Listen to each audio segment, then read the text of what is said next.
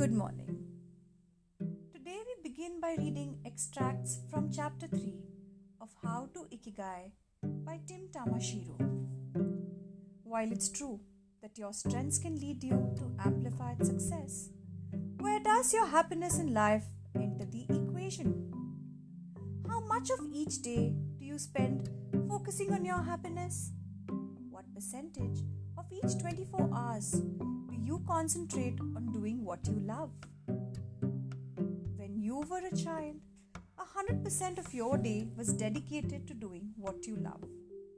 When you became an adult, your priority of experiencing a joyful day vanished. Being an adult means a focus on finances becomes more important. But does being an adult mean you have to become an asshole? So Tim is asking us कि ये सच तो है कि जो हमारी strong points होते हैं, हमारे पर्सनल स्ट्रेंथ्स होते हैं.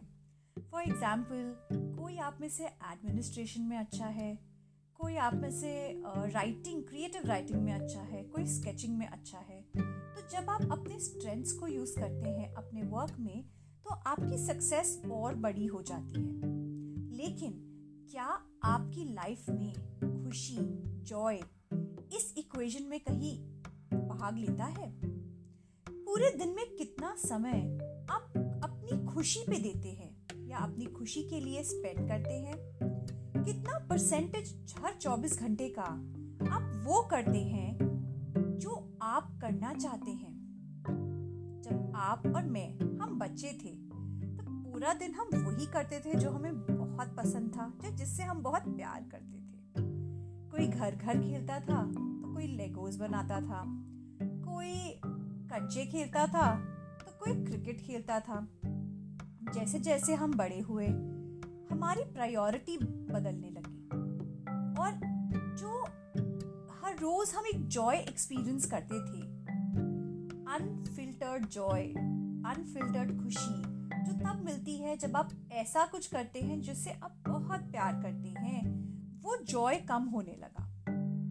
आज हम सब बड़े हैं और हमारे लिए फाइनेंशियल स्टेबिलिटी, घर के काम, ऑफिस के काम, बच्चे, अपने स्पाउस, अपने इन-लॉज, अपने पेरेंट्स को देखना ज़रूरी हो गया है. पर क्या बड़े होने का मतलब ये है कि हम अपनी खुशियां ही छोड़ दें? सोचिए.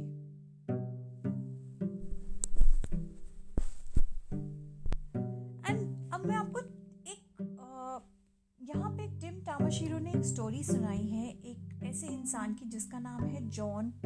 जॉन जो है ये एक बहुत ही रिच, बहुत ही सक्सेसफुल डॉक्टर थे और इनके पास सब कुछ था.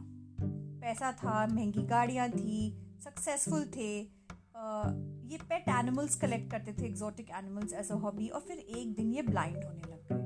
जैसे जैसे इन्होंने नोटिस किया कि इनकी विजन कम हो रही है, इनकी विजन खराब हो रही है, so he chose to stop being an asshole. अब यहाँ पे एसहोल जो टिम टामाशीरो वर्ड यूज कर रहे हैं, ये इस कॉन्टेक्स्ट में यूज कर रहे हैं जहाँ पे एक इंसान अपनी खुशी भूलकर, अपनी असली अपने विजन को भूलकर सिर्फ और सिर्फ पैसे की चाह में भागने लगता है. तो जो टिम थे वो एक बार एक इंसान से मिलते हैं एक कैफेटेरिया में, और वहाँ पे वो इंसान जो है वो 93 इयर्स के थे.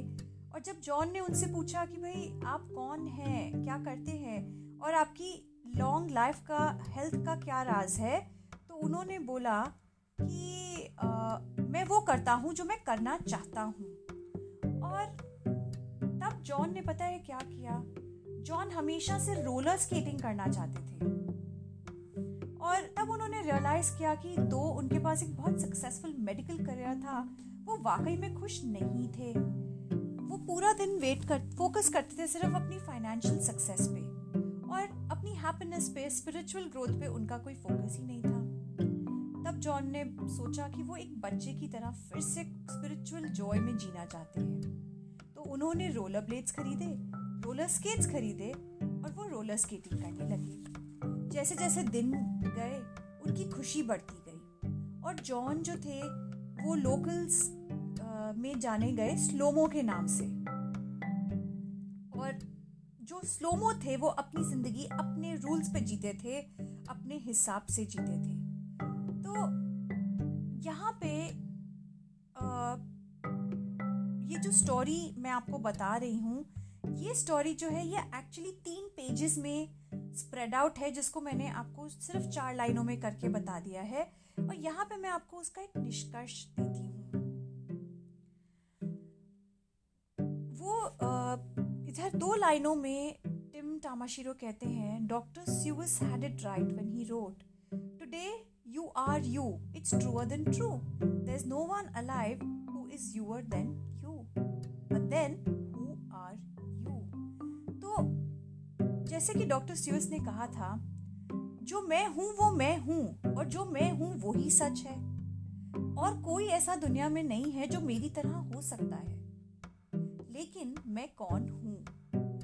जॉन या स्लोमो की कहानी से हम एक चीज जानते हैं, जब हम जिंदगी में सिर्फ फाइनेंशियल सक्सेस के पीछे भागते हैं तो हमें फाइनेंशियल सक्सेस तो मिल जाती है, पर हम खुशियां खो देते हैं। और जब हम खुशी के पीछे भागते हैं तो हमें स्पिरिचुअलिटी भी मिलती है, हमें ग्रोथ भी मिलती है, और हमें जॉय भी मिलता है। तो अगर हम इन दोनों चीजों का बैलेंस अपनी जिंदगी में क्रिएट करें, how amazing would that be? और फिर टिम कहते हैं, you are not your job, you are your work. और वो कहते हैं, work is something you do on purpose, the result is more meaningful, you are your work. So essentially Tim हमसे कह रहे हैं कि हम अपनी जॉब नहीं है। सो अगर मेरा जॉब है, सपोज करिए मेरा जॉब है एंटरप्रेन्योर बनना, तो मैं सिर्फ एंटरप्रेन्योर नहीं हूँ, मेरा काम है दूसरों की मदद करना। ये जो काम है ये मेरी लाइफ में पर्पस ऐड करता है, इसका रिजल्ट मेरे लिए मीनिंगफुल है, तो मैं अपना काम हूँ, अपनी जॉब डिस्क्रिप्शन नहीं हूँ। और वो कहते हैं, according to dictionary.com, the definition of a job is a paid position of regular employment. You need a job so you can pay your bills, have a roof over your head and put food in your belly. It's a reality of the world you live in. It costs money to live and survive. But work is something much different. The definition for work is activity involving mental or physical effort in order to achieve a purpose or a result. Work is something you do on purpose. The result is more meaningful to you. You are your work. और फिर यहाँ पे कहते हैं कि dictionary.com एक website है, उस वेबसाइट पे जॉब का डेफिनेशन पता है क्या है? जॉब का मतलब है एक ऐसी पोजीशन जो आपको रेगुलर एम्प्लॉयमेंट देती है और जिसके लिए आपको पैसे मिलते हैं। हमें जॉब चाहिए होती है अपने बिल पे करने के लिए, इनकम चाहिए होती है अपने पेट में खाना भरने के लिए, घर सर पे एक छत रखने के लिए। जिस दुनिया में हम जीते हैं उस दुनिया में पैसा चाहिए जिंदा रहने के लिए, लेकिन हमारा काम जो है वो कुछ और ही होता है। काम होता है जहाँ पे मेंटल या फिजिकल एफर्ट लगता है एक रिजल्ट अचीव करने के लिए। ये जो रिजल्ट होता है ये हमारी लाइफ में मीनिंग ऐड करता है। तो हमें हमारा काम बनना है या हमारी जॉब? वेल, मैं तो अपना काम ही हूँ, मैं अपनी जॉब हो ही नहीं सकती। When John Kitchen lived his life as a successful doctor, he lived his life as his job. He realized that he went to his job every day so he could build his bank account. It seemed fulfilling to him at first, but as his job progressed, so did his commitment to the almighty dollar. Money was the way he measured his success. But over time, he began to question his motivation. John recalled days when he would be driving home in one of his fancy sports cars and wonder how much of the day promoted me spiritually and how much of it promoted me financially. ये बहुत important है समझना कि Tim यहाँ पे Johns kitchen की story से क्या समझाने की कोशिश कर रहे हैं। वो हमें ये बता रहे हैं फिर से कि जब जॉन अपनी जिंदगी एक डॉक्टर की तरह जी रहे थे, सिर्फ डॉक्टर बन के जी रहे थे, तब वो अपनी जिंदगी को एक जॉब के जैसे जी रहे थे। जैसे जैसे वो अपनी जॉब पे जाते उनको बहुत सारा पैसा मिलता और वो उन्हें बहुत खुशी देता पहले। लेकिन जैसे जैसे उनकी भाई पोजीशन बढ़ती गई, वो ज्यादा फेमस होते गए, उनका कमिटमेंट उस पैसे की तरफ बढ़ता गया, क्योंकि उनके लिए success was equal to money. लेकिन जैसे जैसे समय बीता, जॉन अपनी मोटिवेशन टू अर्न को क्वेश्चन करने लगे। और जॉन कहते हैं जब कई बार वो अपनी फैंसी स्पोर्ट्स कार में, बहुत महंगी गाड़ी में घूम रहे होते थे, तो वो अक्सर अपने आप से पूछते थे कि भाई आज के दिन मैंने अपने आप को स्पिरिचुअली मैंने आज क्या सीखा, मेरी क्या प्रमोशन हुई है एक स्पिरिचुअल स्तर पे, और क्या प्रमोशन हुई है आज फाइनेंशियली। जॉन जो थे वो बहुत ही एक प्रोफाउंड क्वेश्चन पूछ रहे थे। John was asking profound and important questions about the way he lived his life. John was asking about the way most of us live our lives. Most of us start off as spiritual beings. We did our activities every day for the pure joy of it. We grew older and more educated. We began to see the world as a collection of needs. Then the adulting started, and we got sucked into the vortex of money. That our days are meant only for making money. When we earn more money, we can buy more stuff. We believe that the more money and more stuff would make us happier. Eventually, John realized something that shifted his understanding of reality. In a video interview about his life, John said that focusing every day as an adult on financial progress is the most absurd, stupid way of going through life. But we are all doing it. Again, he wondered how much of my day promotes me spiritually and how much of it promotes me financially. Try asking yourself the same question. और जो John kitchen की story है, जो उनके question है, वो बहुत ही ज़रूरी क्वेश्चन है। जॉन ने वही किया जो हम सब कर रहे हैं। हम सब जब पैदा होते हैं तो स्पिरिचुअल बीइंग्स की तरह पैदा होते हैं। कहते हैं ना, बच्चे भगवान का स्वरूप है, वो भगवान से बात करते हैं, भगवान उन्हें दिखते हैं। तो जब हम छोटे होते हैं तो हम खुशी के लिए जीते हैं, हम एक्साइटमेंट से, जेस्ट से जिंदा रहने के लिए जीते हैं और हम थ्राइव करते हैं। जैसे जैसे हम बड़े होते हैं और पढ़ाई करते हैं, हमें दिखता है कि दुनिया में फिजिकल नीड्स भी होती हैं। टॉयज, कपड़े, बुक्स, टेलीविजन, फोन, इतना कुछ हमें चाहिए होता है।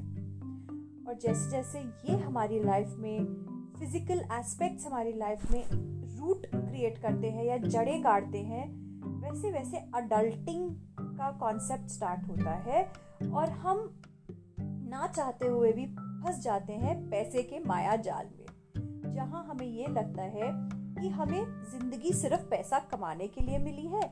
जितना पैसा हम कमाएंगे, हम उतनी चीजें, उतनी खुशियां खरीद सकते हैं। पर क्या हमने ये कभी रियलाइज किया है कि पैसे से सामान तो खरीदा जा सकता है, लेकिन सच्ची खुशियां नहीं? और फिर जॉन अपनी लाइफ में एक चीज रियलाइज करते हैं कि रियलिटी वो नहीं है जिसे हम समझते हैं। और जॉन हमें ये कहते हैं कि अगर हम पूरी जिंदगी सिर्फ पैसे की खोज में और फाइनेंशियल प्रोग्रेस की खोज में ही भागेंगे, तो वो सबसे गलत तरीका, सबसे फुलिश तरीका है जिंदा रहने का। लेकिन वो एक ऐसा तरीका है जो आप और मैं, हम सब फॉलो कर रहे हैं। पर ऐसा क्यों है? क्योंकि समवेयर और द अदर आप और मैं ये सोचते हैं कि हमारे घर जितने भरे होंगे, जितने बड़े होंगे, जितनी बड़ी गाड़ियां होंगी, उतनी ज्यादा हमें खुशी मिलेगी। लेकिन अगर हम सिंपल अबंडेंस के पाथ पर चलें, तो हम रियलाइज करेंगे कि जब हम ग्रैटिट्यूड में होते हैं तो थोड़ा भी बहुत होता है, और जब थोड़ा भी बहुत होता है तो ब्यूटी होती है, ब्यूटी से ऑर्डर आता है, ऑर्डर से हार्मनी होती है, और करते करते हम एक ऐसे पाथ पे होते हैं जहाँ 7 प्रिंसिपल्स हैं सिंपल अबंडेंस के, वो आपको और मुझको एक बहुत फुलफिलिंग लाइफ की ओर ले जाते हैं। So for each one of you who is not reading Simple Abundance, ikigai and Simple Abundance एक दूसरे को बहुत सुंदर तरीके से कॉम्प्लीमेंट करते हैं। अगर एक हमें हमारी लाइफ के पर्पस से मिलाने की कोशिश करता है, तो दूसरी किताब हमें ये सिखाती है कि जो हमारे पास है उससे best and most beautiful life कैसे क्रिएट करी जाए। But to end today's note, आप अपने आप से एक क्वेश्चन पूछिए ना कि कल का आपका दिन आपके लिए क्या था, उसने आपको कितनी ग्रोथ दी